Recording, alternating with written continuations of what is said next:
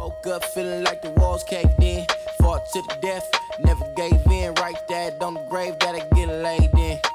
Heaven, hell, free jail, same shit. County jail, bus, slave ship, same shit. Wise man once said that a black man better off dead, so I'm war ready. War ready.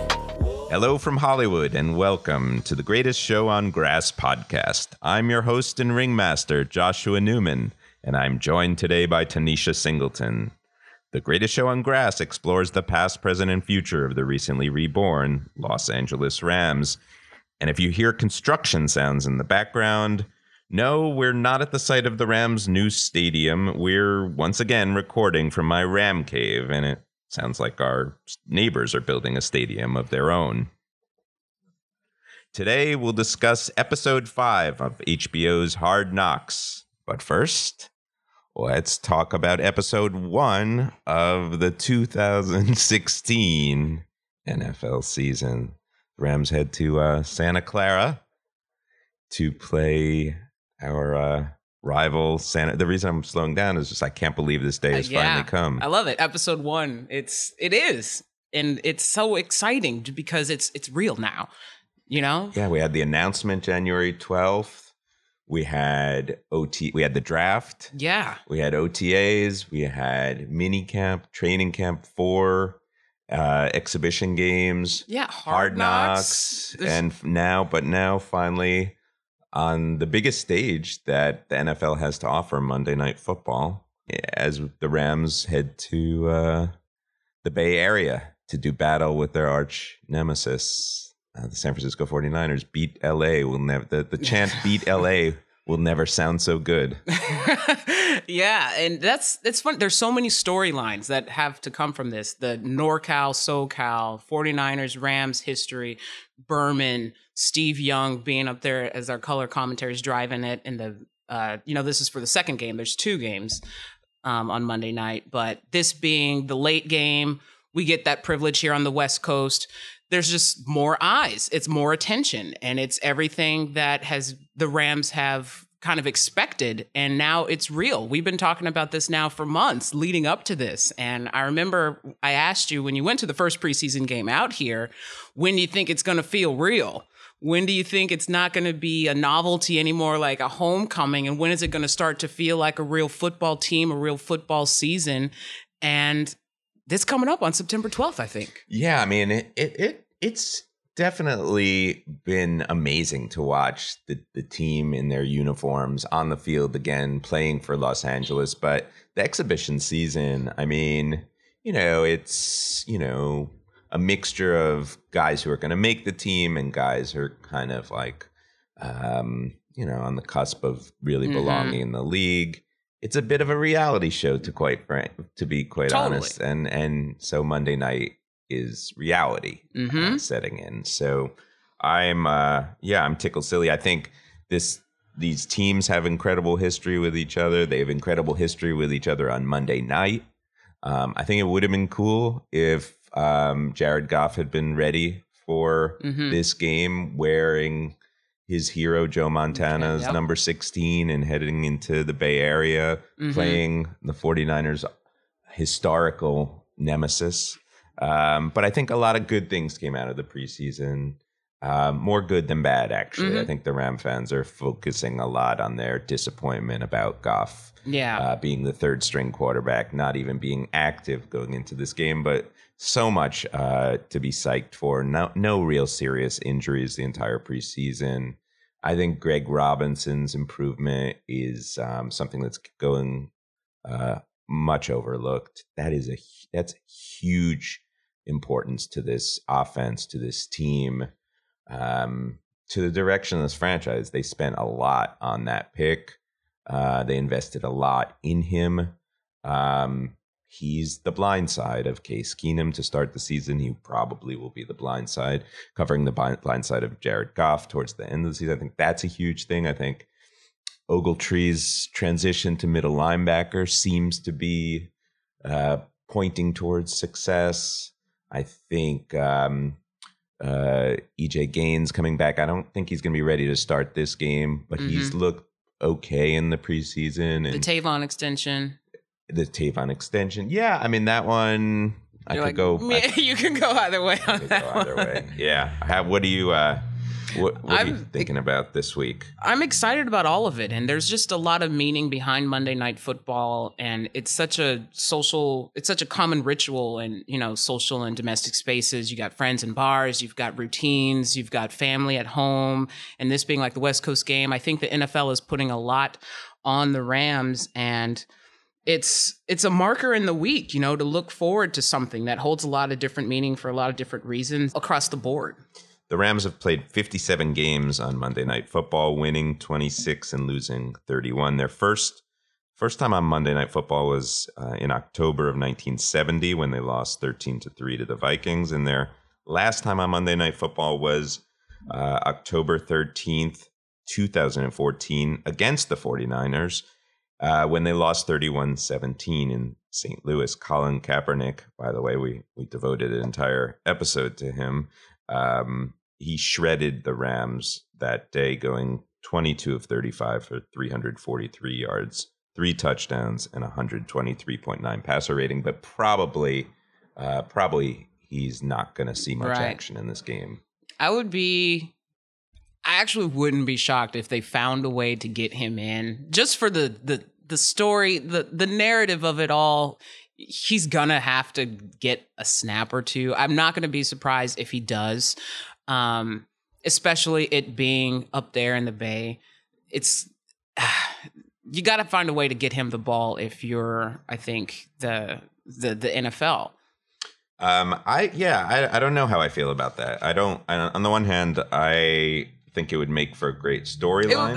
It would. And I think, look, the last game of the last season, the 49ers beat the Rams in overtime. So this is actually kind of the last game the Rams played as a St. Louis team was against the 49ers. And now they are playing the 49ers in a repeat. Yeah. Gabbert played really well in that game, threw for a career high in passing yardage.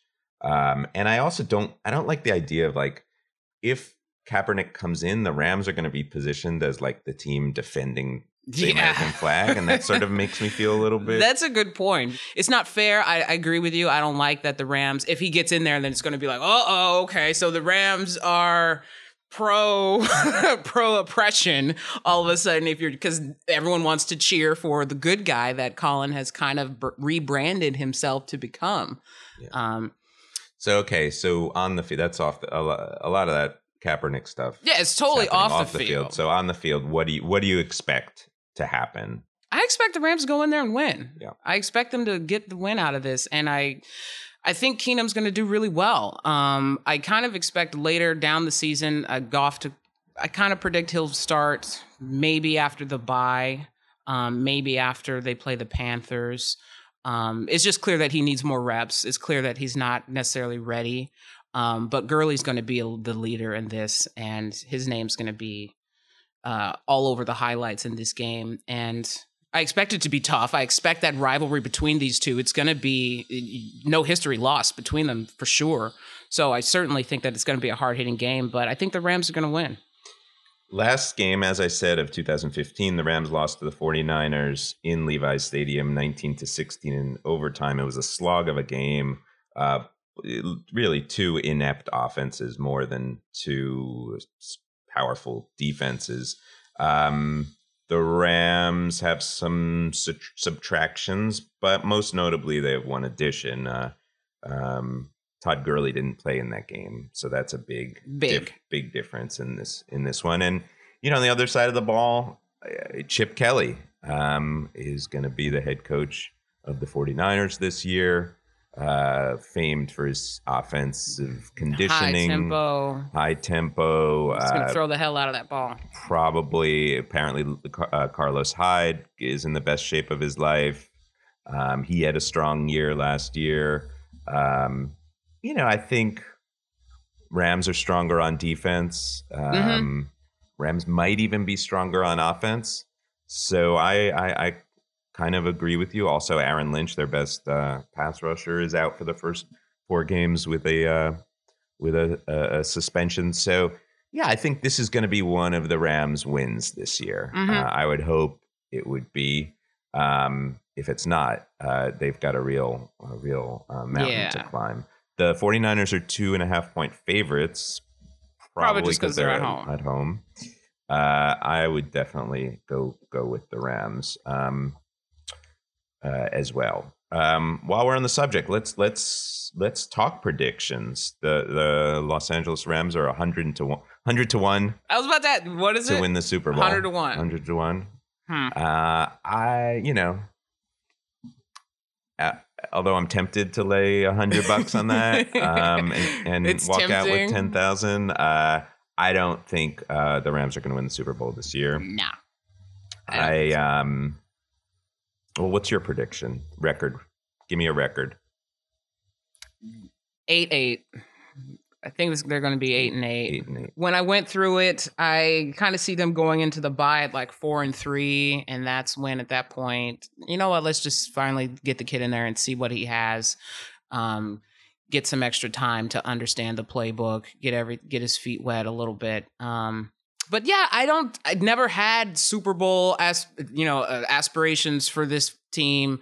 I think that's realistic. I don't think that's being a hater. I think that's just being honest. There's certain teams that kind of know that, but they don't want to say it out loud because that's self-deprecating a little bit. It's like, oh, I'm not a Super Bowl team. It's like, oh, I'm not good enough. It's like, or you're just being a realist. And that's what I'm doing. I'm being a realist. And I think they're going to go 8-8, 9-7 at best. I think this year we're going to weed out the bandwagon fans from the diehards. I'm not sure that's what the team wants to be doing. I think the team just wants as many fans as they can get. So I think we're looking at a 4-12 year. I think we're going to beat the teams in our division once. I was about to say, yeah, looking for the split. And then I think we're going to beat Carolina. So, and I think we're going to have a very high pick in the next year draft that we then send to someone. No, it's already sent. That's right. Because of the Goff trade. It's going to the Tennessee Titans. I think that Goff deal, I didn't like it when it was made. I think he's going to be a good quarterback, so I don't think he's a Jamarcus Russell, but I think it's going to sting still for a little bit. I think, I don't think 4-12 is even an outrageous thing to say. I think the outrageous part is that Fisher's probably going to get an extension. And I think one other thing I'll predict, I think that extension will be contingent upon him firing his offensive coordinator and bringing in somebody with a more modern approach to the vertical game, I guess. Rob Boring is not going to make it, I think. Maybe not through this season even. I'm mystified to this that he's been here this long. He's a Fisher guy. He's a crony. He's a patsy for Fisher, basically. He just does what Fisher wants. And Fisher, I think, needs somebody more dynamic who will challenge him and challenge some of his more conservative tendencies. And, I like Fisher as a head coach, don't get me wrong, but I do think the Fisher-Boris combination is a very bad one. If there was ever a time to hit the refresh button, it would be now. So, yeah, you're predicting a contingency plan, fire your OC or you're out. And it's probably one that, putting on a Miss Cleo hat, that he would probably take. Yeah. I would take that deal, but it's interesting. So you want to see more of a high-tempo offense or one much more balanced? I want to see the field stretched, even if it means more interceptions, even if it means a lower completion percentage, even if it means leaving your quarterback vulnerable to a pass rush. I want to see the field stretched. I didn't see a single pass over 10 yards this preseason. And I watched the game pretty closely. I'm a pretty big Rams fan. I take these games pretty seriously. I don't know if they even have a play design that goes farther than 10 yards. That could be because they don't think their wide receivers are good enough. They can beat their men downfield. It could be because they're saving those plays for the regular season. And they don't want to reveal too much in the preseason. It could be for a lot of reasons. But this team, I don't know. I just have a firm belief that defenses worry more when there's 80 yards to think about than 20 yards to think about. And I also just don't have faith that they can even execute a 10-yard play. So what, and I think their history too, like you said, we've talked about before about them being the worst in third down conversion. So it's all these little short gains and then nothing. Throw an incomplete 50 yards down the field once in a while, and I bet you those 10-yard completions are gonna, those third down conversions are gonna be as long as they're short, a lot higher percentage afterwards because you're giving the defense something to think about.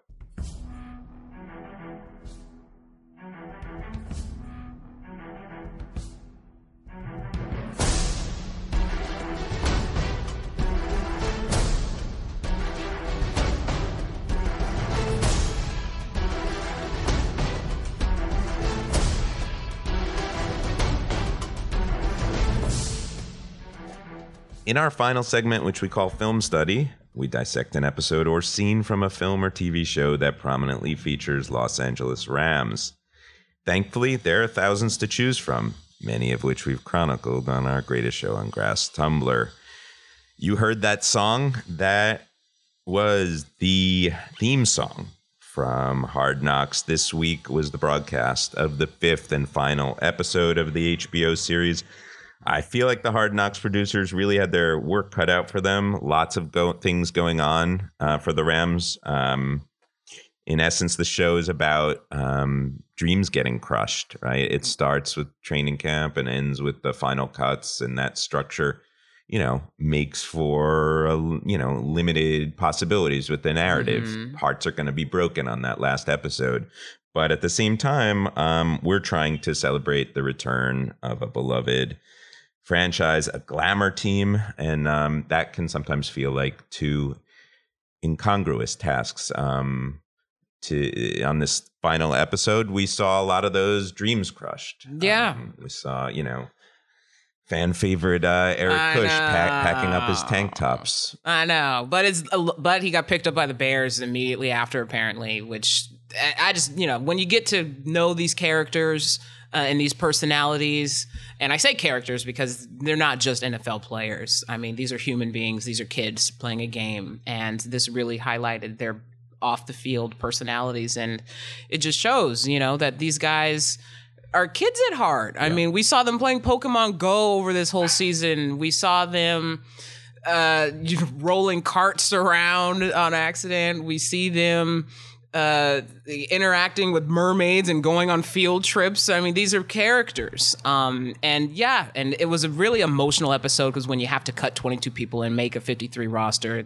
it's a business. Yep. So you're reminded of that very, very quickly. And you go, oh no, like for a fan or somebody watching that, doesn't understand that aspect of it, they'd probably get pissed. They'd probably be like, oh my God, like how did you cut, the tank top guy? Like how'd you cut the guy with the kid?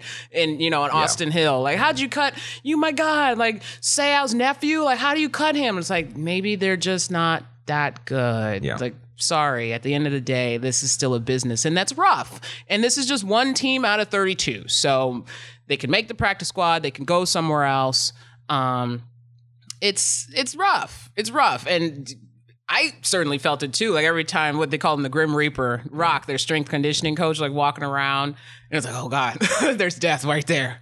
Oh man, is he gonna call my name? And he's like, no, you're safe. It's like, whew. Like I certainly, like that heartbeat was like, oh man, like here he comes. Is he gonna cut him? Is he gonna cut him? So it was an emotional episode. I think overall it was a great season. I've enjoyed all of the Hard Knocks season. This one's one of my favorites, obviously, because I recognized all the places that they went out here. That was something I wanted to ask you. I admittedly, I haven't watched Hard Knocks. This was the first season I watched. I mean, I watch everything with the Rams in it, but how did this season fare compared to earlier seasons? It's a good season.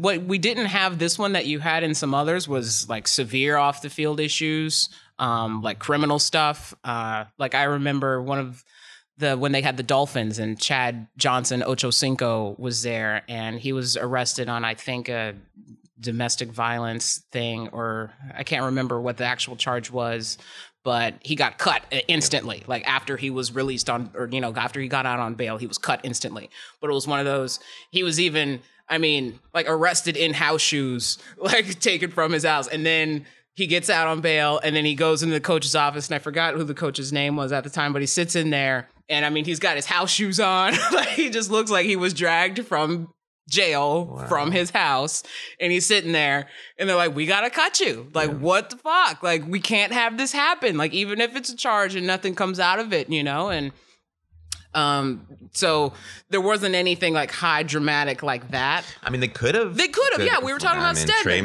Trey Mason, Stedman Bailey, even like Ian Seau gave him a chance to sort of like drift to the dark side of like the realities of NFL football. Yeah, they stuck really to the Goff narrative, the number one pick. They did it. They're supposed to. Yeah. I think they acknowledged last week that he wasn't going to have a big starring role on this team, but I think one of the things that this show did in an amazing way, in a way I really had my fingers crossed that it would, and particularly on this last episode, but was to insinuate Los Angeles in the story. Yeah. I feel like Los Angeles was one of the characters here. It was. And, this wasn't just about a team in a, arbitrary place. This was about a team and its relationships to a city that it used to play in, and a city that, many of its current players may not have ever been, but watching them explore that place and learn about how it's different than that was a big part. That was really cool. I mean, I love that final shot, or penultimate shot of Case and Kimberly Keenum. Yeah, walking away. Walking with the Hollywood sign in the back, and Case embraces Kimberly. And it's so improbable. Even just 5 episodes ago, I was saying, how in the world can Case Keenum be the starring man? I loved William Hayes watching Jimmy Kimmel talk about him on the Jimmy Kimmel show and say that he was going to be Jimmy's new favorite player. Yes, I think a lot of people are going to be saying that. There was that scene with Nelson Spruce and Mike Thomas on the Hollywood Walk of Fame at the very end in front of the Chinese theater, and it was they actually reference the Walk of Fame in the opening credits, so we were. Not only the Walk of Fame, but also, in a sense, the Hollywood sign, so that we returned to both of those sites in the very end. And Nelson Spruce and Mike Thomas, Nelson Spruce, a rookie free agent who made the team, and Mike Thomas, a late round draft pick who makes the team, are walking around. And it sort of seems like the tourists up there, they know that there's somebody because there's a camera following around them. That's typical. And so, like, Nelson Spruce tells some tourist that... You know who that is? You know who I am? He says Mike Thomas is Chris Rock. Yeah. And they're like, oh my God. Yeah. That's typical. And I think you hit it perfectly, that LA was a character itself in this over the 5 episodes. And it was great. And that's what I love about, I think, this season over... I mean, I'm probably biased that, I like this recency bias as well in terms... And LA... of this being my favorite season. But just that recognizing everything and seeing these guys as tourists, like you said, exploring for the first time, it just adds to that connection. Are all of the seasons so poetic? Yeah, that's the drama about it. And it's HBO. So everything HBO is going to be the last line read by Liev Schreiber, the Rams aren't expecting miracles in the City of Angels, but they know in Hollywood... happy endings happen all the time. Yeah. I mean, while that welcome home or that we're home billboard is being painted it's poetic on the beach. It's poetic. I got goosebumps at that moment. And I just I love this series. I can't wait till E's Hollywood and football. It's going to be a very different kind of docuseries. Sure. I'm looking forward to Big Play Hayes appearing on the Jimmy Kimmel show whenever he's going. Whenever that happens. And yeah, I can't wait. Obviously, the show I'm most looking forward to is Monday Night Football.